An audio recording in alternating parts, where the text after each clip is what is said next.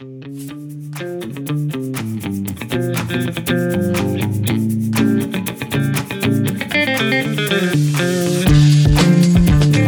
everyone, Shannon Tipton here, and welcome to this month's Learn Something New Wednesday, where we talked about writing powerful stories, even if you think you can't.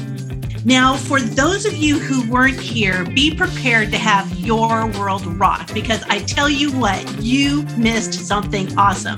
But that's okay, because you're going to get all of that in the recording. You're going to get all sorts of valuable nuggets that Richard Fleming from Sage Media dropped on us. I tell you, I've listened to this over and over again, and my world is rocked.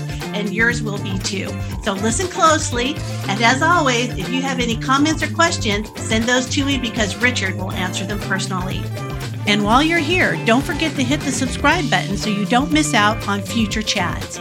So without further ado, let's get down to it. All right, everyone. Thank you for being here for our third, I believe this is our third or fourth Learn Something New Wednesday. And with us today, I have Richard Fleming from Sage Media.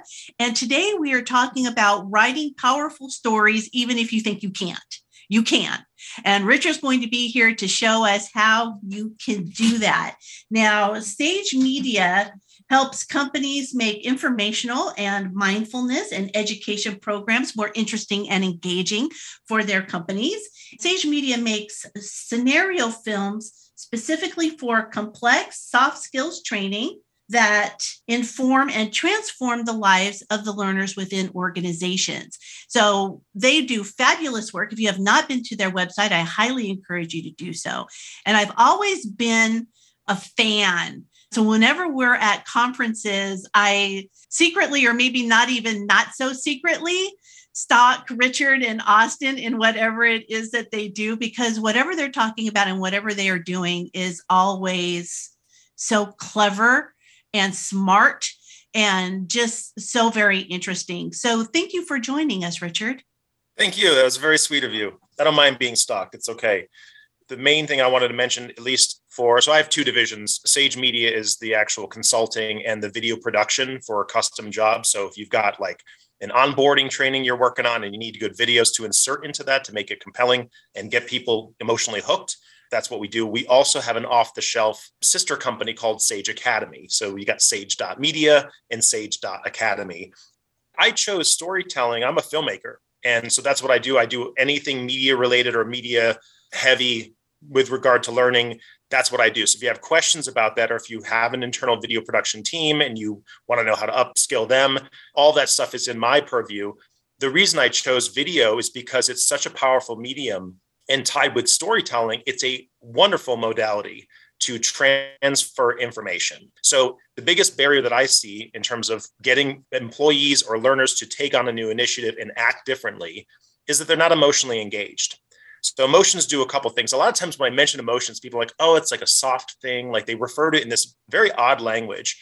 But emotions are a critical part of how we make decisions. And they're not something that's soft, like mindful, feel good stuff. It's rooted deeply in our instinct, in how we operate in the world. 95% of our decisions daily are made without our conscious thought. And so you're really trying to engage people emotionally because that's how they make decisions. But also, the stronger an emotion is linked to an experience, the more permanent that memory of it becomes. So you can really have a lot of power in terms of learning retention by linking it with an emotion.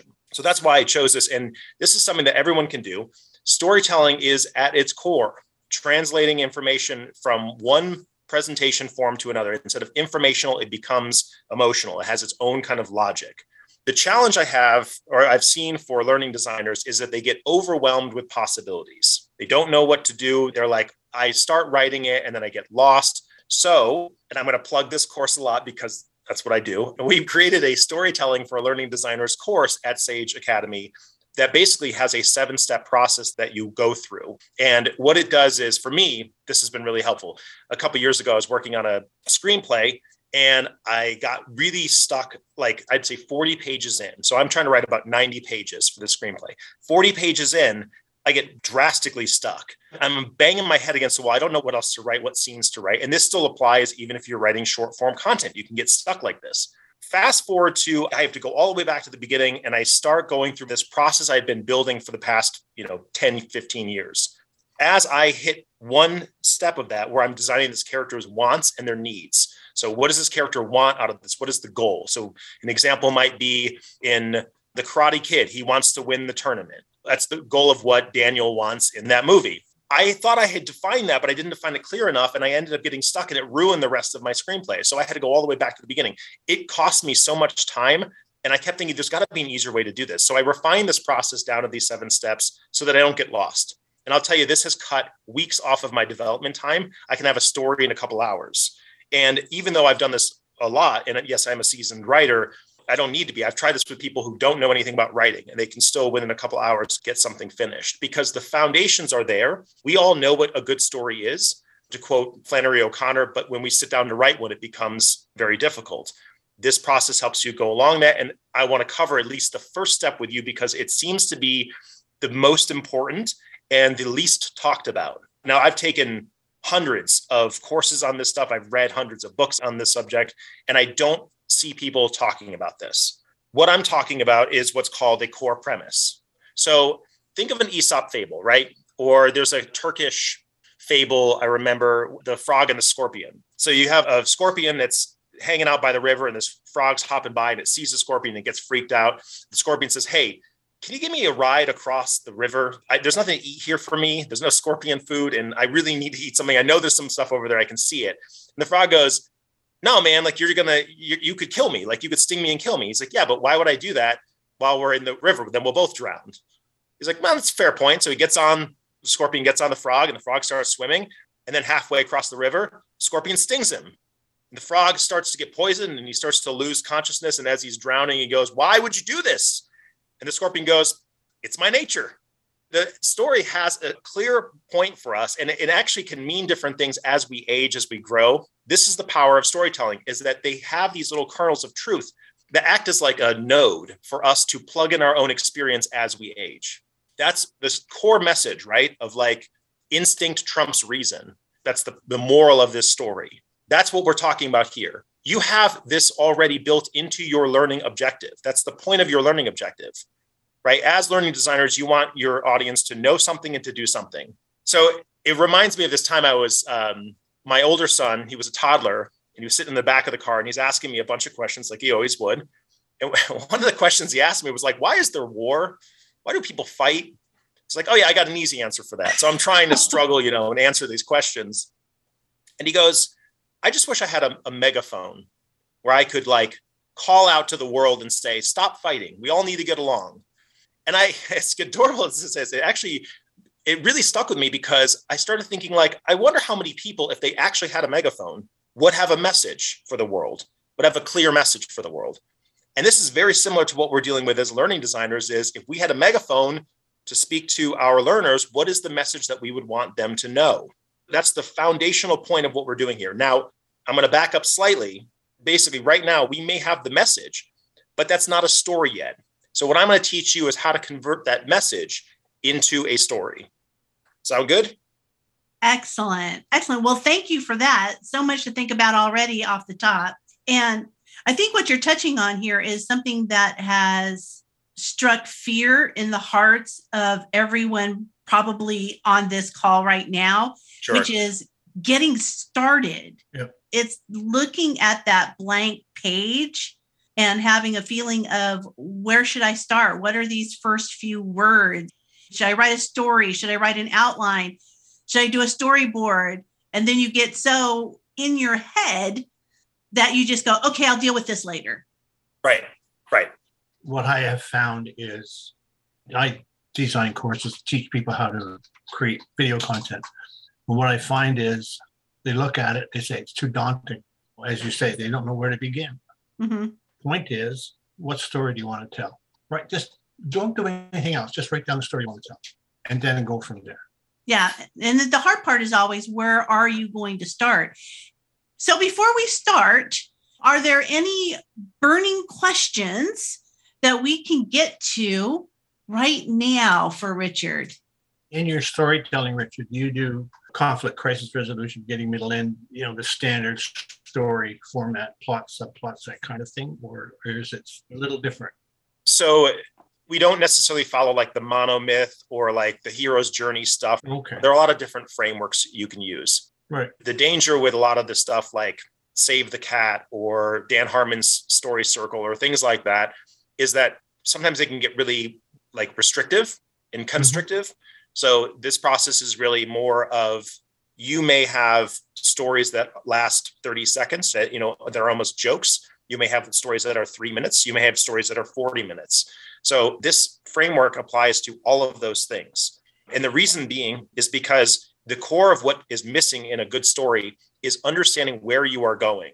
What makes Shakespeare so brilliant is that he had absolute command of the structure of his stories. So every line, every scene, every word drives forward a core underlying message. So if we think of Othello, it's about proving that jealousy destroys the object of its affection. That's the moral of his story. And every scene, even the comedic relief, helps to tie that in. And I think that's something that we really miss because we want to get started on the writing process. And it's good to write. That's the essential. You can get into that analysis paralysis for a long time, but I want to make sure that we're setting the stage and we at least have the direction of where we're going, right? We're going on vacation. We're going to go on a hike. Where are we hiking to? Let's at least know where that's going to be. And then we got to get on the trail. That analogy works for both of those things. Essentially, the story structure that I'm using is a man or a woman does something to get a thing. And that's basically it. Like, it's as simple as that of like, I'm going for this and there's something in the way. And so what am I willing to do for that? The first thing I want to step back and address, though, is all of this is rooted in learning. We wouldn't be doing this if we didn't have a point. There's a great quote at the top of the worksheet in a book called The Beggar King and the Secret of Happiness. If you haven't read it, it's a phenomenal read. But one of the characters says, every story has a point, a message, a moral. Otherwise, there's no reason to tell it.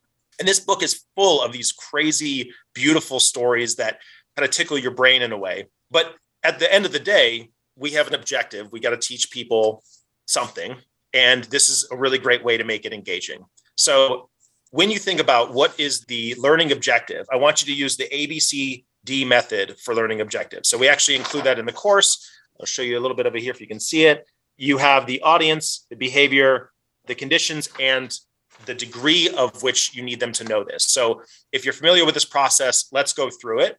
I would like you guys to break out into little rooms and you can agree to a learning objective. It doesn't have to be anything very advanced, right? Just let's get to something simple and make sure that you fill out that ABCD. Who is the audience? What is the behavior that you want to affect? What are the conditions under which that they'll be learning this, or what are constraints that will interfere with their learning it? Like, what are their objections? And then the degree to which you want them to know this. So we don't need this to be very advanced. It could be something like, all forklift drivers must have a license. They must be qualified, certified, whatever. Or all people must wear PPE gear while on the plant floor. Or it could be something else, like all sales teams need to spend 5 minutes shooting the breeze with prospects or something like that, right? To build rapport. So those are the kinds of things that I think we need to be talking about. But let's break out into rooms. And then these are the rooms that you guys will stay with when you actually go and design your moral of the story. Okay, so you're looking for them to write a learning objective on any topic, because we're going to turn that topic, whatever it may be, into the first part of the story writing process. That's exactly it. And this is just an exercise, so don't get too like, it needs to be my learning objective. Let's just find something we can all agree on and then build it up. So if you're in a group, you can actually delegate to say, hey, why don't you pick the audience, you pick the behavior, you pick the conditions, you pick the degree. Cool beans. Okay. So we are going to do that. And everybody understand the task? Give me like a thumbs up. Let me know we're all good. Off you go. All right. We'll see you guys soon.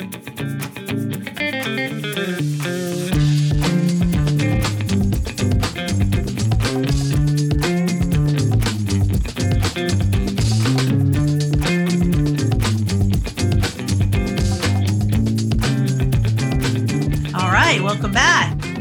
Okay, breakout room number 1, wearing a seatbelt. All right. I made a joke. This was actually a test to see if we were actually instructional designers, because you need to be able to create a learning objective in 5 minutes that's measurable, that defines, who it is. You figured me out, Kelly. It was the secret test. Yes. Logging into corporate computers as a new hire. Yes, it was a secret test to see whether or not I need to do a learn something new for writing learning objectives. Exactly. Market research right here. That's right. I just gave a little hint of what our whole thing was. So. Okay. Field techs in construction need to wear their gloves when they're working. Excellent. These are all good things, and I can see a path on some of these. Okay, so Richard, what are our next steps? Okay, so this is where we jump into, we wanted to define a very clear learning objective that had all this stuff in mind, because as you're thinking about things like your audience, that's the learner that needs to change the behavior. There is something that they are objecting to. There's something that if you mentioned it as saying, I think that you guys are just overwhelmed, or that you're, maybe you have a bit of pride or whatever. To be like, yeah, I am proud. And then they would kind of like subconsciously resonate with that. That's what you're identifying. That's why you want to know these 4 dimensions. The ABCD is not just for the learning objective. It's also for you to get a sense of who your audience is and what is going to resonate as an intrinsic motivator, because that's another benefit of storytelling, is it drives intrinsic motivation. People are more likely to adopt a behavior once they hear the story about it. It's taking the proverbial horse to water and then dunking its head in the river and making it drink. So that's what we're doing here, is basically getting people kind of like familiar with what resonates with them. And then they're drawn to that. It's less propaganda and mind control and more like, hey, this is attractive to you. This resonates with you. This speaks your language. So the main thing I want to break down is if you're looking at the core premise worksheet, if you pull that up, you'll notice that there are 3 basic dimensions. There is a character, a conflict, and a conclusion, a moral trait, a conflict with that moral trait that results in a conclusion. So I mentioned Othello earlier as the dramatic premise or the core premise of jealousy destroys the object of its affection. So Othello is essentially the epitome of jealousy. He is the physical representation or manifestation of jealousy. So when we're thinking about the first aspect of this, what is the moral trait? We're thinking about virtues and vices about those characters. That's all rooted in the A part of your audience, right? So I'm just planting that seed now. We're going to come back to that in a little bit. Step 1, as I lay this out in the course, all you need to do to create your story is first ask yourself, how does it end? You want to start with the end in mind. A lot of novice writers will try to create characters and build these like really elaborate scenarios, but then they don't really know how it ends. So if you think of like a whodunit, I know who the killer I want to be. If I pick the killer up front, it's going to be much easier for me to hide who that person is as I build the story out. Similarly, all you got to do is pick, do I want a happy ending or do I want a sad ending for my story? So what we're talking about here is, does the character learn the lesson you want them to learn and then grow and succeed and live on, flourish? Or do they fail to change their behavior, not listen to your advice, and then pay the price for it?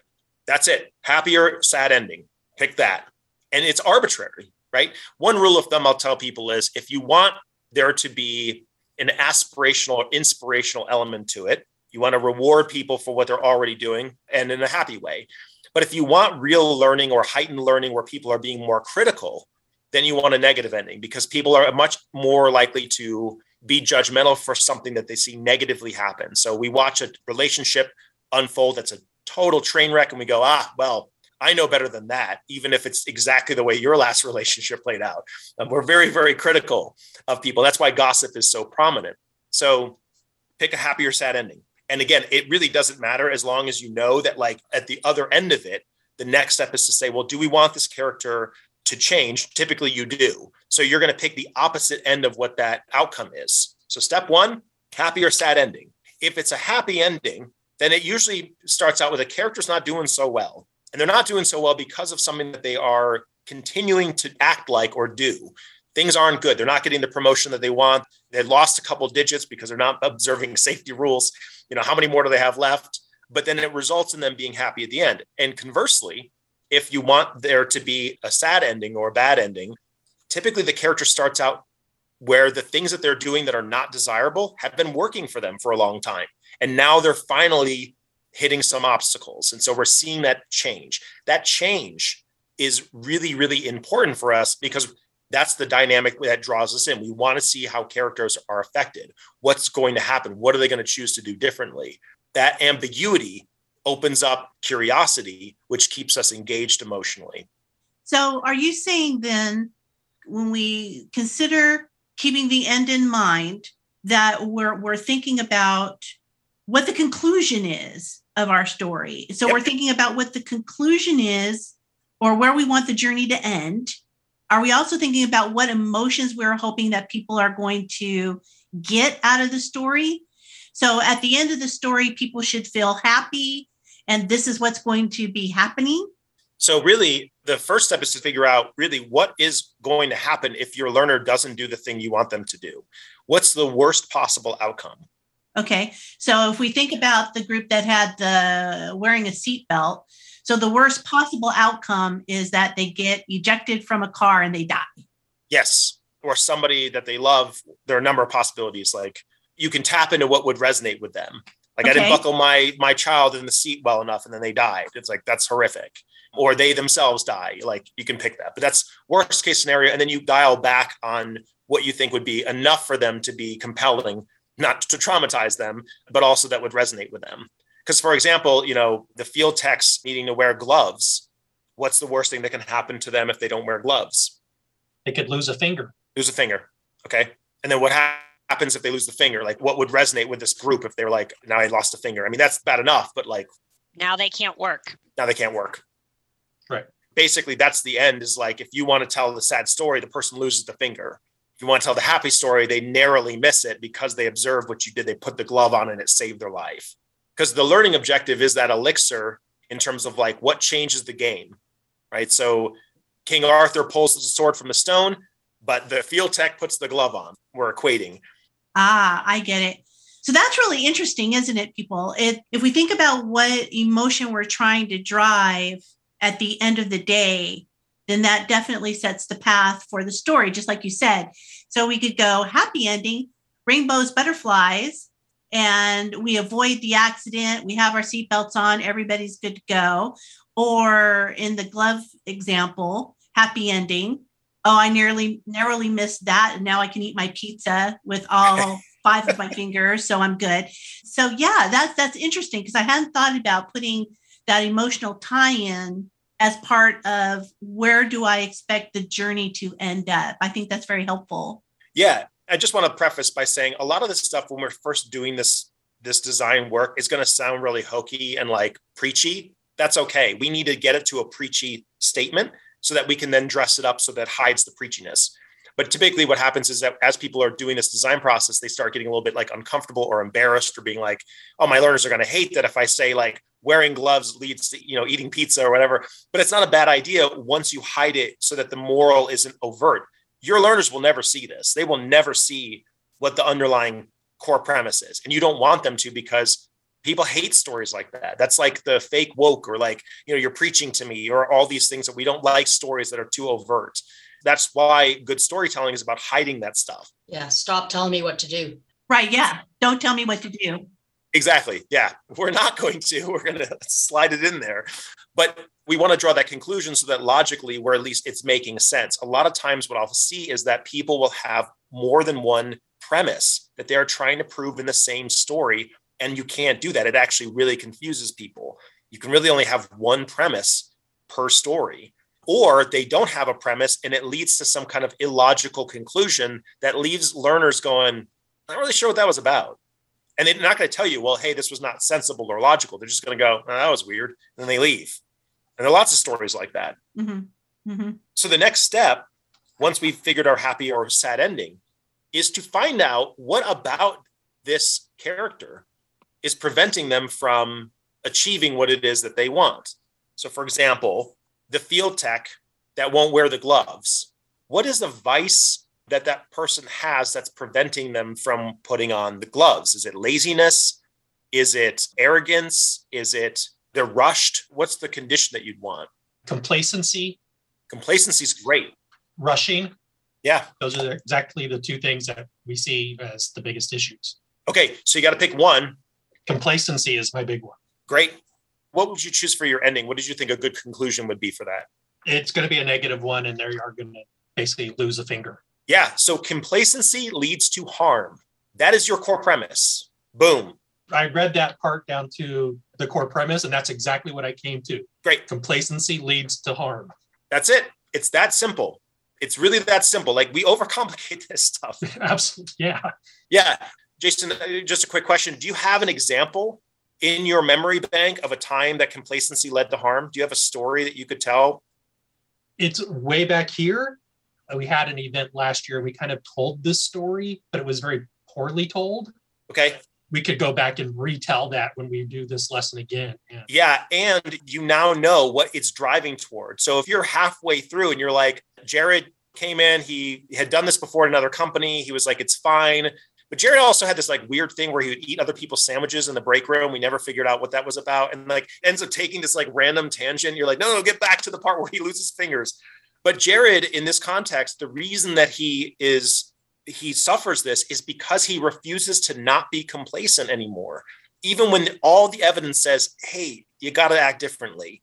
So that's basically the premise. That's how you start the story. This is the most difficult part for people because they, one, overcomplicate it, and two, they think that it's too simple to start with.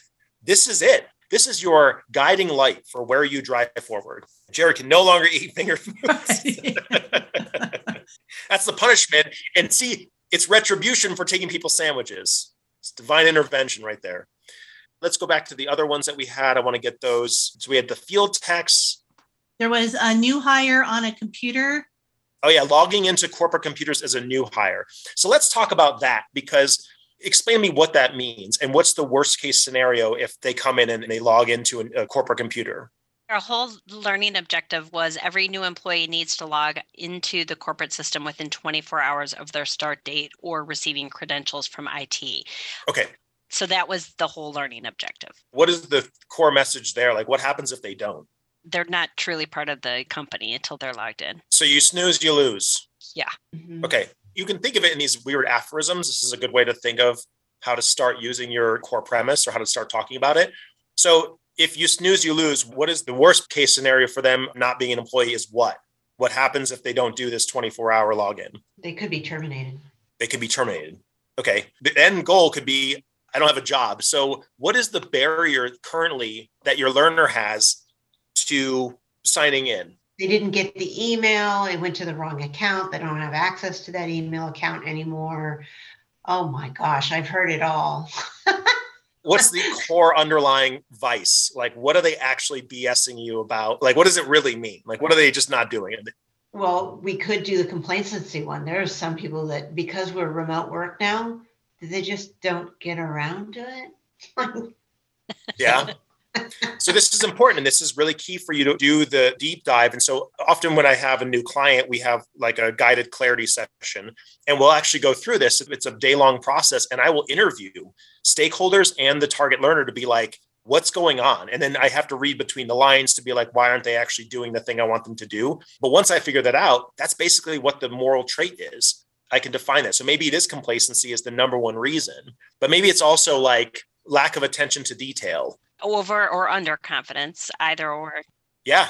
So I love that. Scary, but initial sign for lack of accountability. So lack of accountability, that's a good one too. Now you pick the starting point, which is someone who is not accountable and who avoids accountability. It will lead to them missing out. It'll lead to them like losing their job or losing the reward. Not getting paid. Not getting paid. And lack of accountability leads to poverty. You have these like this connection here, and you're trying to shorten the connection as fast as possible, because then you can easily design it and say, okay, I know where I'm going.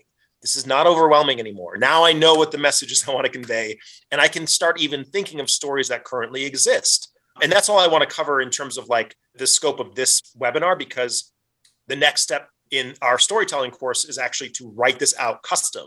So if you want to like have a unique story, then you go to the rest of the stages. But this alone gets you to start collecting stories that relate to that. That's wonderful, because now you can pick any learning objective and say, you know, hey, do you have a story where like someone didn't wear gloves and it led to them losing fingers? Or a story where somebody like got terminated because they didn't log in on time? You know, people in your team are going to be like, oh yeah, God, like last week this happened. I mean, Jason, you said that you've got some stories in the back of your mind and then like from way back, but it's there. I want to perfect this for everyone so that we all understand intimately what a core premise is.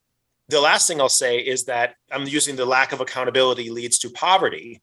In order for that to be a happy ending, that character has got to overcome their lack of accountability. They have to embrace accountability. And you can show that, and then you have your happy ending. So you have two options, right? So picking the worst case scenario doesn't necessitate that you have to go with the worst case scenario. It just means that you now know what's at stake, which is the next step in terms of picking out what that character really wants and what that character really needs. The last one here, which is the all faculty shall introduce themselves to students to create a welcoming classroom environment. We want to have a very clear definition of what it means to have a welcoming classroom. How do we know it's achieved? Welcomingness is the only thing I would adjust on this, but this is a great learning objective, which is the faculty are going to introduce themselves to students. And we talked a little bit about this, but this reminds me of when the student is ready, the master shall appear. And again, because we know that the audience is faculty, we're tapping into their internal motivation, their intrinsic motivation of, I want to be a leader, I want to be a guide to my students. So if you want to be the true master, you got to show up and present yourself. What is a barrier to them not introducing themselves? Is it arrogance? Is it anxiety, like social anxiety? What's the thing that's keeping them from currently doing what you want them to do? I think it could be either the anxiety or the superiority. Okay. Oh, that's a good one. So let's pick one of those that you think resonates the most with somebody being like, okay. Anxiety. Anxiety. What's the worst case scenario if a teacher lets their anxiety prevent them from introducing themselves to a student? They feel like a fraud, like they shouldn't even be there in the room. What happens to the student? In some ways, it makes me think of like they lose direction. They have no direction. You have them wandering off the cliff. Mm-hmm. It's true. I really do look old when I record myself giving the introduction. You got to use front lights. It solves everything. Don't worry about it. This is a great example. And I love that we're doing this because there are a lot of things going on here. And these are aspects that might be a barrier, but we got to pick one. So for example, if I'm creating a short film about a student who basically is new to the university, maybe there's a lot of generational poverty going on. They're the first of their family to go to school. They're overwhelmed. They've got all this pressure going on. And then they go to the school and they're just like lost. And the teacher's not like there for them. They don't know where to go. They're like constantly going in the wrong classroom. They get frustrated. And then eventually they just give up and leave. They drop out. Like that'd be pretty awful as a story. Mm-hmm. Because now the teacher's like, oh God, like what would have been the difference? And so the difference would have been the teacher coming in, introducing and being the guide. And so now you can start addressing like what the core motivations are. This is different from the formula we're doing, but I want to take this diversion because this says something about as you start writing this process and refining what the true message is, you start to find that maybe I don't know the exact thing I want to say and I got to keep workshopping it until it gets to this point. So Jason, yours was like super simple right out the cannon. The breakout number 4 had a really easy solution. This one's harder. Those specifics need to be put in. Is that clear? Like in terms of now you can even use a different story to still show how like if the teacher doesn't do this thing, this other thing will result. You know, it sounds vague out loud, but really that's what you're doing. You're saying like, hey, there's a consequence for you behaving this way or for you not doing the thing that you need to be doing. And that's all the story is doing is it's supporting and proving what that outcome is going to be as an example. I would actually change this to be your personal overwhelm or anxiety is nothing compared to that of the students. Oh, there we go. Yeah. Like you are the teacher, you got to take control. Yeah, that's great. I like that too. All right. Since I know we got not much time left, I want to open this up a bit more. And you may not feel like you've got this. I'll tell you in 3 days, you're going to come back to this and be like, oh, I get it. But I think you get it now. Like it's not that complicated. The only complicated piece is down the line when you're doing like the revisions or organizing that stuff. And like I said, we've got resources for that. I just want you to understand this is because this is foundational and even major Hollywood like filmmakers don't get this. They miss this. I see it all the time in movies. Right. So what are the different components of the worksheet that we've covered? So take us through that. You've done the conclusion. You picked a happy or sad ending, right? So in Jason's example, we have harm. The worst thing that can happen to you is harm. We're not wearing the seatbelt. Worst thing that can happen to you is death. The moral trait, the virtues or vices, I say virtues because I want people to start thinking about them as human characteristics or human qualities. So laziness, fastidiousness, jealousy, these are things that like human beings display. They're a human emotion. It's not an external condition. It's an internal belief system or bias or blind spot. So that's where the accountability example would be. So this person does not have a sense of accountability. Yep. That's the moral trait, lack of accountability. Okay. And the thing is, I'll say that like sometimes what I'll have to do is I'll have to go to a thesaurus and I'll have to look for things to find the perfect word. I would invite you to do that when you're doing this exercise offline. So you go through and you find the exact word. So Jason said, well, there's these two different elements, but complacency really is the one that we're talking about. And so lack of accountability, there may be a better word for that, but it's fine for now. Okay. And then basically once you have that, your core premise is just simply that moral trait, that vice leading to an outcome. You're connecting a logical conclusion, a syllogism. So you've got like the lack of accountability leads to loss or leads to poverty or leads to, whatever the outcome is going to be. And you just write that just as that. The vice leads to an outcome. The moral trait leads to a conclusion. Does that make sense? Mm-hmm. You can fill those in, but that's the activity in a nutshell. Gotcha. I know it seems like there should be more. There's not more. That's the thing. Do we have to say the core premise or the conclusion out loud in the story? No. Or if we tell the story well enough, they get it. So now that you have it, that's your framework to map out the rest of the story. So you're trying to say, well, what would prove that? What would support that? And for right now, all we're doing is saying we're going to collect some stories that do that. So if I think of a time where a lack of accountability led to a poor outcome for me, maybe there's an analogy I could use of like, oh, one time when I was dating somebody, I didn't own up to a mistake I made and they left me. That proves lack of accountability leads to a negative outcome, leads to like my own kind of poverty, my social poverty. So it doesn't even have to be exact. And that's the beauty of these stories is they don't have to be the exact scenario of like, oh, there was one time a student didn't log in and then they lost their job, or like a new hire didn't log in and they lost their job. You can do that and that's fine, but you can also not do that. And it totally works because it reminds people of like, oh yeah, there's a drastic outcome. And in some cases, you have a lot more power in using the analogy than you would if you used it straight up, specifically with like industrial jobs, because people get fixated on details. Like if you have a truck driver and it's like, oh, that guy didn't double clutch, whatever for the shift. And it's like, why are you paying attention to that? Because they fixate on that stuff. So if you make it an analogy, it can sometimes be more powerful. Yeah, there are a couple of questions in the chat. Many years ago, I went to a workshop around designing training. 7-minute learning segments was recommended. Do you think once the time frame has been established for a course, that there is a time factor for retention? So, Kathy, are you saying that different learning points need to take certain amounts of time? I guess I'm saying that when does the learner lose interest? Is there a point in time that, put an example in, do an activity, that kind of a thing? So there is a lot of research in terms of adult attention spans. It's pretty short. So what they recommend if you're giving a presentation is something called a pattern interrupt. And this is where you change direction or you do something different. It's why people like, stand up and, move around, blah, blah. It's a pattern interrupt and it changes their physical state. It resets that clock for when they lose attention again. The beauty of story is that you can design pattern interrupts in the story. So I did a 40-minute long film for a food safety training for busy C-suite executives, 40 minutes.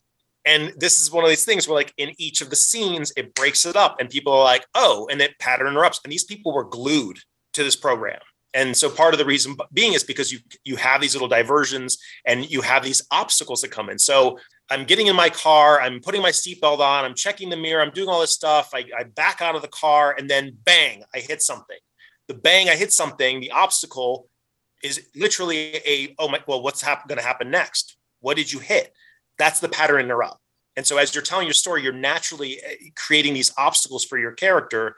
It's actually going to create that reset of attention span every single time. Right. No, that's really interesting that you say it like that. So it's not a matter of saying stand up, move. It could be more of a brain shift. It is, exactly. So the whole attention span thing is 7 minutes, 4 minutes. It's well, I call BS on that because we all sat through the Avengers movies. We sat through Infinity War and Endgame combined 7 hours. Yeah. Right. We sat through that. I watched a 7.5 hour long movie that only allowed 2 20-minute breaks. And it was one of the most engaging things I've ever seen in my entire life. Right. So I think that's a great mention where you mentioned the bang. It's like, oh, I can see that in my head. So now I'm jarred back into wherever it was I was. Yes. And so the biggest thing I'll mention with stories is to use action and images. Don't talk about thinking or thoughts. What happens? What do you see? Visualize it for me. Pretend I'm not there. Explain it, right? But don't have characters being like, oh, it's about a guy who thought this and he felt this way. It's like, no, we don't want that. Action and images. Okay.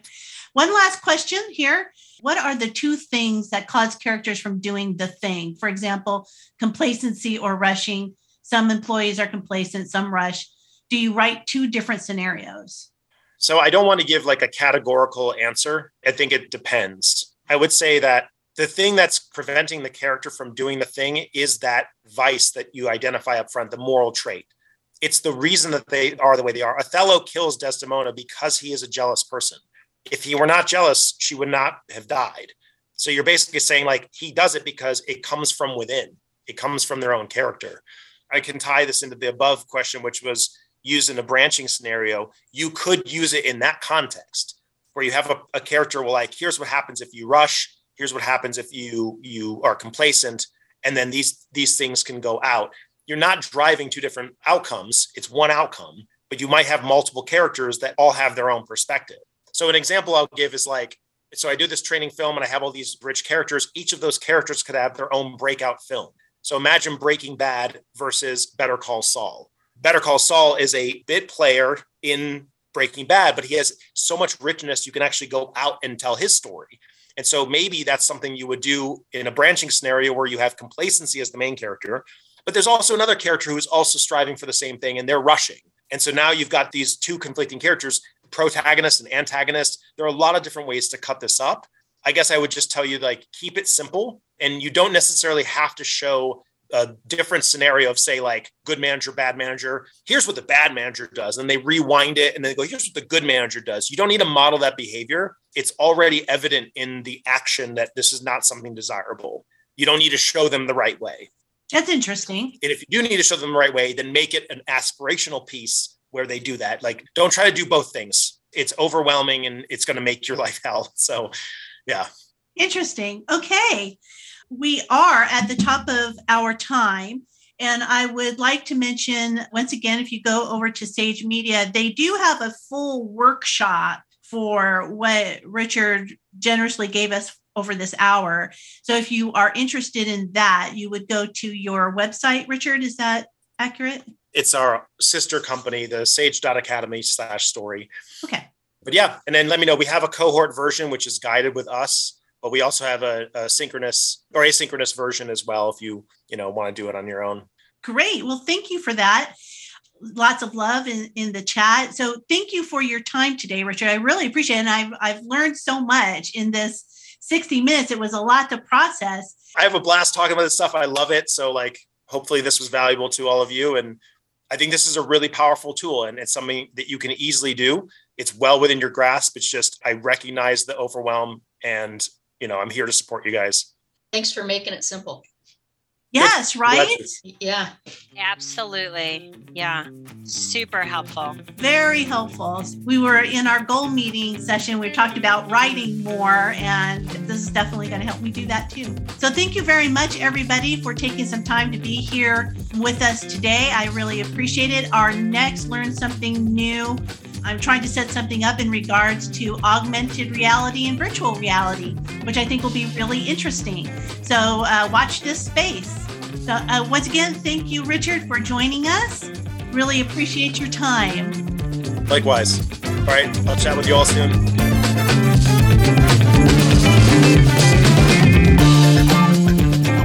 Thank you, everyone, for hanging with us during another Learn Something New Wednesday, writing powerful stories for learning, even if you think you can't. This was with our featured guest, Richard Fleming from Sage Media. Well, Richard proved to us that we can all write effective stories and we don't have to be George Lucas to do so. The big takeaway for me was not only beginning with the end in mind, which we all intuitively know, but beginning with the end emotion in mind. How do we want people to feel? Do we want them to feel excited or sad or frustrated or enthusiastic or relieved?